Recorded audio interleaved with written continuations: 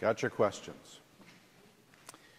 So I do love this format, and it also it's a little scary at the same time.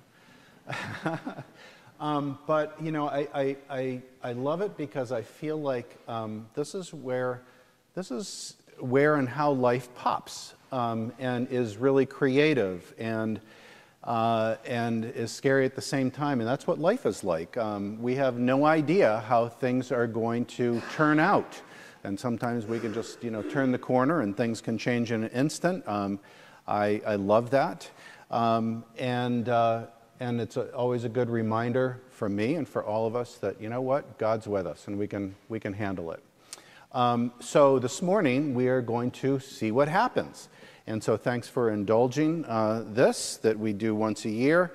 And the reason why I do this is I think what I've noticed in my conversations is that I feel like some of the most interesting spiritual conversations that I have and discussions, and some of the most wonderful kind of seeking and finding are those things that start spontaneously with conversations with people. It could start with a question, or somebody's wondering about something, and we get into this, and it's a beautiful, exquisite thing to be able to wonder about life with another person. And you have seeking, I have seeking, and this is where it all starts. And one of the things that I think about this morning is that, as far as that goes, I mean, because you write questions, I'm going to be talking about them, is that you can offer the most divine pearls of wisdom. Not that that's what I'm going to be doing this morning, but you can be present to some just terrific wisdom. But if you're not ready for that, if you're not thirsty, if you're not seeking, then I think about being thirsty. And if you're not thirsty, the glass of water just sits there, and you don't drink from it. And one of the things that I love about our very short passage of Scripture this morning is that it speaks to this, and I think that it sums it up perfectly about asking, seeking, knocking. Another thing, just kind of coincidentally, before we get into this, either coincidentally or cosmically, kind of like a God wink, is that if you look at this passage of Scripture where it says, ask and it will be given to you, seek and you'll find, knock and the door will be open to you. I underlined the first letters of each of those words, ask, seek, and knock, and what they spell out is ask. A-S-K, ask, seek, and knock, and it's a great way to remember this process. The process of asking and seeking and knocking is very, very true in life, not just with spiritual matters, but pretty much with anything, that you find what you seek. You see what you're looking for.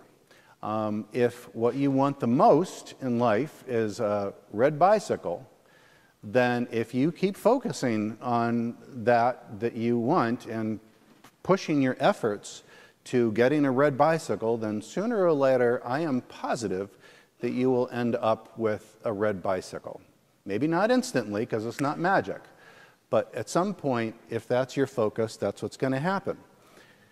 If, on the other hand, your consistent focus, your desire, and your action has to do with, let's say, wanting well-being in your life, wanting to be able to have fabulous, flourishing relationships, healthy relationships, love, being a person of love, being a person of peace, peacefulness, making the world a better place, if that's your desire, then that's what you're going to find. And that's what you're going to create in this life. Those doors are the doors that you're going to be knocking on, and those doors are going to be open to you. But even when a door becomes open to you, you still need to step in and make it yours. And that, by the way, is the difference between asking, seeking, and knocking, where it's an action that you follow through with, and just passively wishing. And that's where some people get confused with asking a question of, what's the meaning of life? And you ask it, you may get some response, and you move on. That's not asking. That's just kind of skimming the surface with curiosity.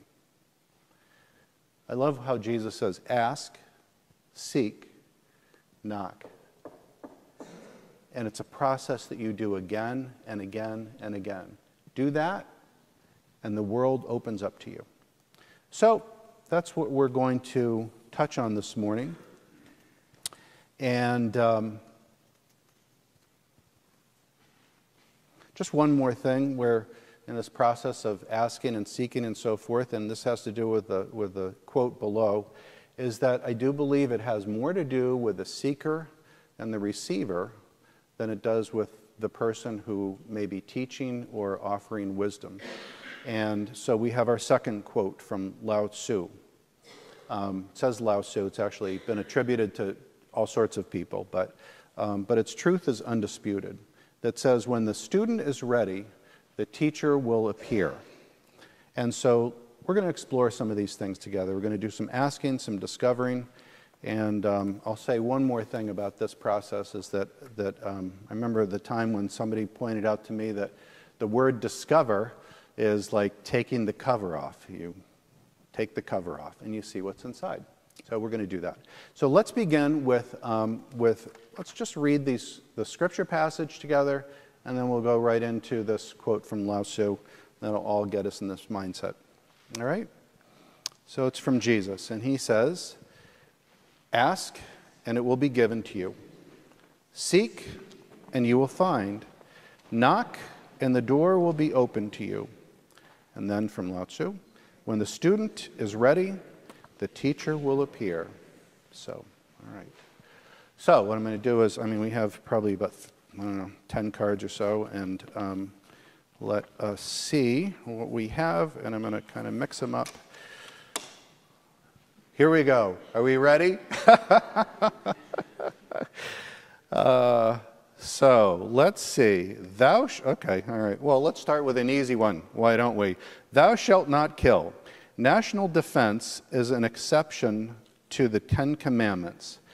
How are exceptions justified or explained? Okay, we're going to pass on that one. No, we're not going to do it.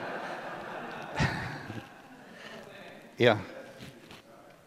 What's that? Yeah. So that's actually something that comes up fairly often. And if we're not asking it directly and consciously, I'm just going to set my timer. If we're not asking it directly and consciously, then we're living with this, with some level, I think, hopefully, of discomfort. Between the positions of thou shalt not kill, Jesus says turn the other cheek, and so forth. So that's one clear message. And then there's the issue of, let's say, national defense. There's the issue of when a child or any person is being abused, then what do you do? How do you respond to that? There are some people who would say, it's not my business, and you let it go on. It's all perfect. That's actually some people's spirituality. That is not my spirituality. And we talked about this in the men's group, I think a couple of times, where there's a beautiful, I think it's a beautiful paper from, I think it's Pope John Paul, where he talks about essentially it's a just war theory, or it's how do you deal with using violence. And I'll just give you the kind of the bottom line to this is his understanding that it really all goes back to Genesis 1:1, where every person is created in the image of God. In the image of God, he created them, male and female. And because each one of us embody the image of God, we have there's certain therefores. And therefore, we have that level of dignity ourselves. We are all walking around as God in a body. And that also means that I need to respect you as the image of God as well. So it's an extraordinarily high degree of respect, and this is where all social justice comes out of. This is where women's rights come out of. This is where, people, freeing slaves and so forth comes out of. This is where, dignity to the poor and, every bit of Christian faith and Judaism, because this is from the Old Testament, all has to do with this understanding that we are created in the image of God. They say, so what does this have to do with violence? So when someone does, if I'm involved in a violent act, sorry, Linda, it's Linda's birthday, so this is really bad to say. If I'm involved in a violent act to you, but if I create a violent act to you, then what I'm doing is I'm not honoring you as someone in the image of God. I have no right to do that. And so therefore, we are, we're enjoined, we are commanded to honor God, to love God. And so therefore, if one person is destroying another image of God, then we have a higher duty. So this is how this argument goes. That we have a higher duty to honor God in terms of stopping the violent action than we do to not kill. Are you following this argument here? I don't know if you're following this argument. Therefore, the people who follow this argument, which I've got to say I do, you have a right and you have a duty, actually, to step in to not allow someone to harm another being. I have the duty, if I see you being abused, if I see a child being abused, I have a duty to do whatever I can to stop that child being abused, because that's the relationship that we have. So anyway, so that is my response, and my little timer's going off here. All right. I'm going to be back in Fellowship Hall afterwards, so you can continue a discussion if you'd like. This doesn't have anything on it. I'm not dismissing a question here. This is a beautiful note. It says, just saying thank you. You're welcome, and thank you. Right? That's this, this little bit of love that I feed on, I need. This is great. What are my plans for the future? Keep living.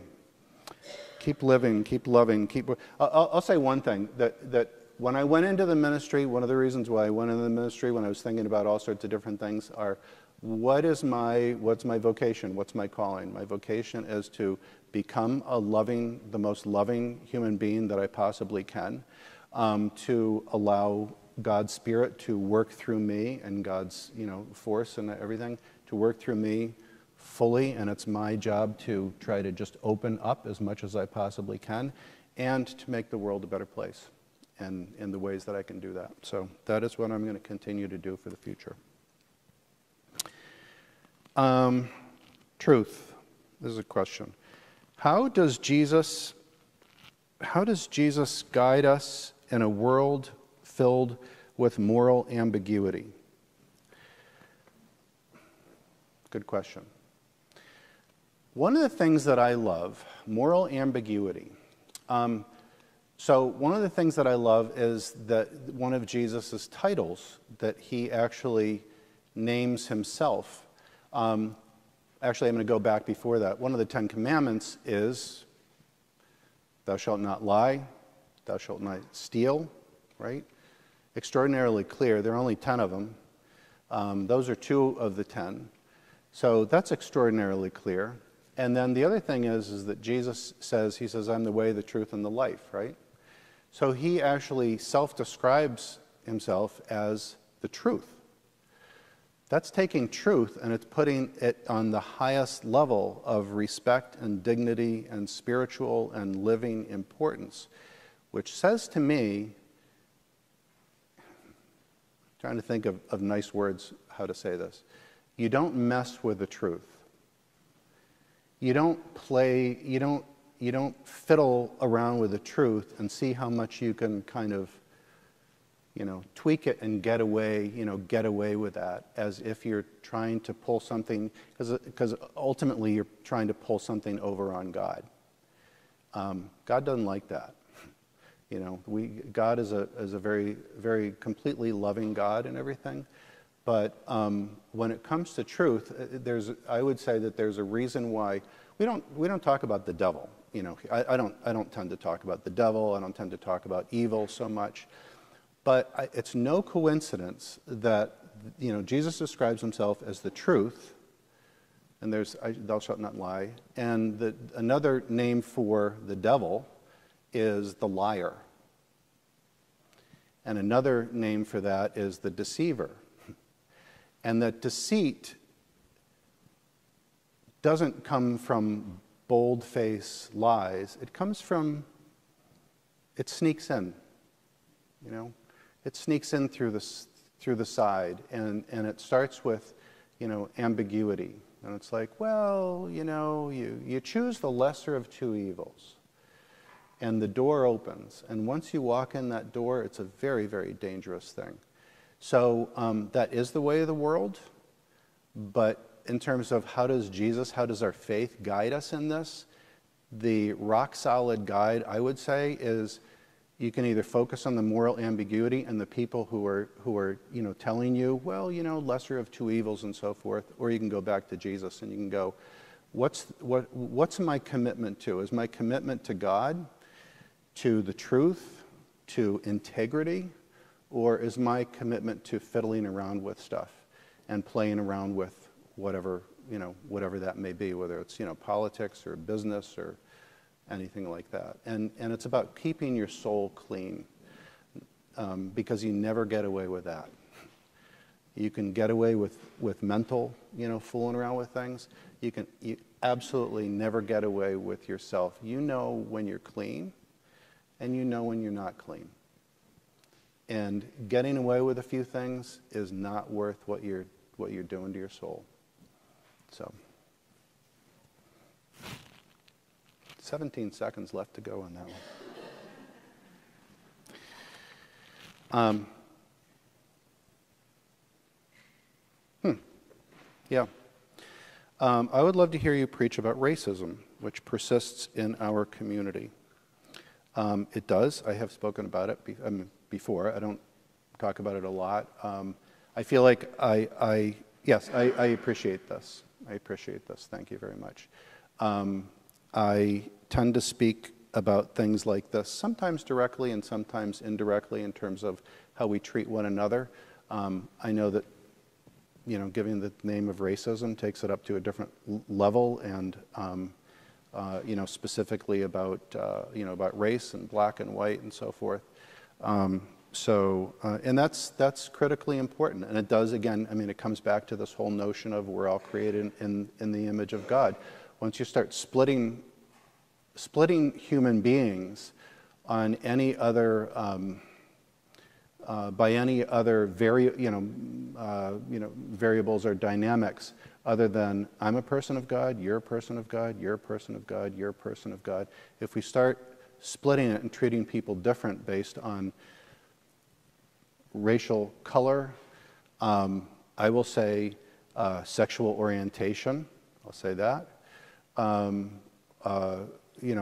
even religion, Muslim or Zoroastrian or whatever, people are the image of God. And you get away with that, and you get away from that, and you start creating essentially a different religion, I would say, than the Christian religion that says, in the Judeo-Christian religion, that says you are an image of God. That's where it begins, and that's where it ends. So, okay. How are we doing on time? Why don't we do, shall we do two more? Two more? Okay. How do I confirm the existence of God in my life?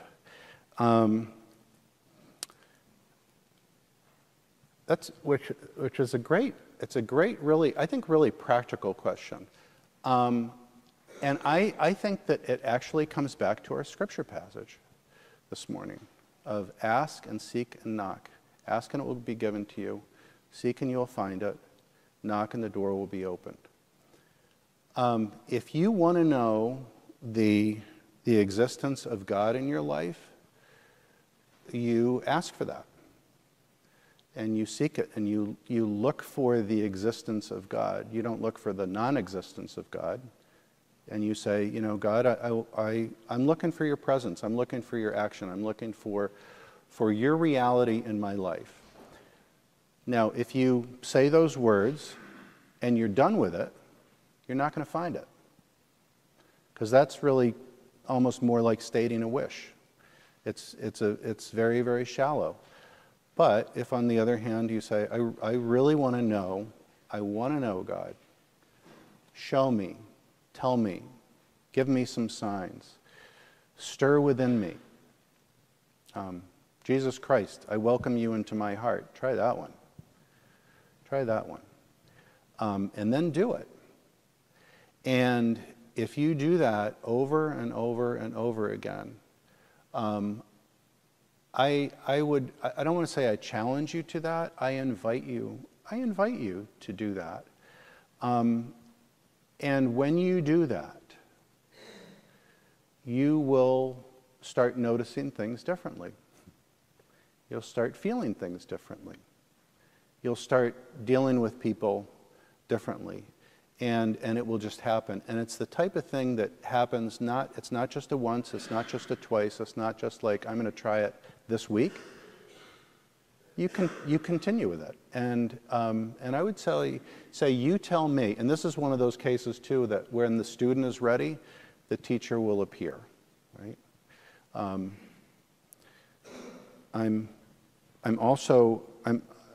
just going to say one other thing in terms of the scripture and in terms of seeking God's presence in your life. And that is substance abuse. And how when the student is ready, the teacher will appear. When someone is not ready, and we're addicted to so many things. We're addicted to we think about alcohol, we think about drugs. We're addicted to our phones. We can be addicted to television. We can be addicted to having a gigantically packed schedule. We can be addicted to anger, to just, I'm so angry, once again today, I'm incensed. We can be addicted to so many different things. And until we're ready to let that go, honestly, and to cling to something greater, to the healthy model, to God, then, we can say, I'm so angry, I wish I weren't angry, and keep being angry. But at some point, you have to let go of the anger. And this circles back to confirming the existence of God in my life. If you want to know the existence of God, one of the things one of my spiritual teachers said was, be a seeker. And he was very eclectic. He said, be a seeker, but don't be afraid to be a finder either.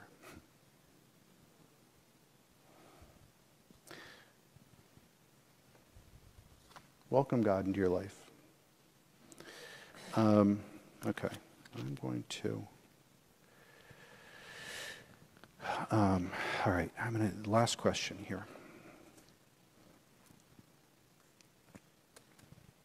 My wife has metastatic breast cancer in all of her bones. We don't know how long hormone treatments and chemotherapy will keep her alive with a good quality of life. Many people who know her condition don't know what to say or what to ask. Most pretend everything is normal and are sympathetic. Those with more confidence and empathy hold her hand and ask how she's dealing with it. I'm learning how to do that, but I don't know what to say next. So what do you say to a person who has fatal chronic illness, like advanced cancer or heart disease, without being pitiful? Should you ask about their hopes, their faith. Yep. I think that's it.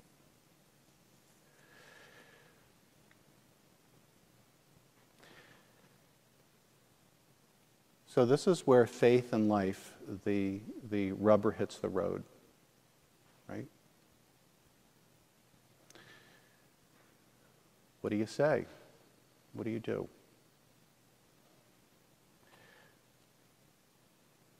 One of the most hurtful things, I think, that you can do is to avoid it.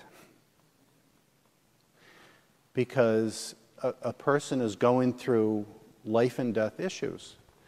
The most important thing, the most sacred thing, the most intimate thing in their entire lives in the world.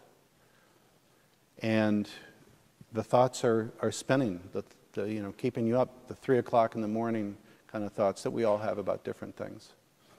And that's scary. That's really scary. So what would a cruel thing to do be with that? Is to believe like everything's okay, talk about the weather, say you're looking great, hey, there's only 12 more treatments, Meanwhile, the person's dealing with all this stuff on the inside. Because what that does is, you can smile, you can do whatever, but then all of a sudden now you've done the exact opposite of intimacy, which is, somebody broke it down for me, of into me you see. You're no longer looking into them. And there's a barrier, there's a huge barrier that becomes created.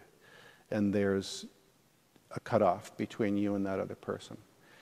So I think that the most loving thing that you can do, that requires a heck of a lot of courage sometimes, is to just, with any person, I mean, it can be metastatic breast cancer, or it could be somebody who loses their job, or, their grandmother dies, or anything, is one way or the other to just, say, like, so, what is it like to be you right now? What is it like to be you? And, and it could be how you're feeling. Some people don't actually do well with feelings. But a lot of times people can respond to the, what's it like to be you right now? And then the secret is, when you create a space like that, is to shut up and listen and open your heart and not give it 10 seconds and then get nervous and then say, well, I was just kind of wondering, but let's go play tennis or something like that. You ask, you create a space of love, and you dare to have the courage to step into scary places about life and death. And you're not a doctor, and you can't change the cancer or anything, but the most loving, the worst thing in this world is to suffer. To suffer alone that's even worse. And so you hold that hand, either physically, literally, or emotionally, and you step into that scary place and you go, I'm going to be here with you. And sometimes you talk about scary things together, and you explore those things. And you can invite God into that spirit as well. Everything with love. Everything with love. And you don't have to know the answers. That's not what a person wants anyway. They want another being there, another human being, another spiritual being, to just be with them in that space. And you have that to offer because you are a human being who offers love. You can do it. You can do it. I really, really appreciate this time together, just to be able to explore some of the things, just the diverse things that are on your heart and mind. And I think that it's really healthy for us to know what other people are thinking about too. Because, a lot of times we don't get questions like this at cocktail parties, do we? But these are the kind of things that we can think about in this family of faith that we have created. It is a sacred thing. It is a sacred thing to be able to talk and listen, and to do this with great care. So, I thank you, and may God bless us all in our journey as we all continue to ask and seek and knock and then step in. Amen.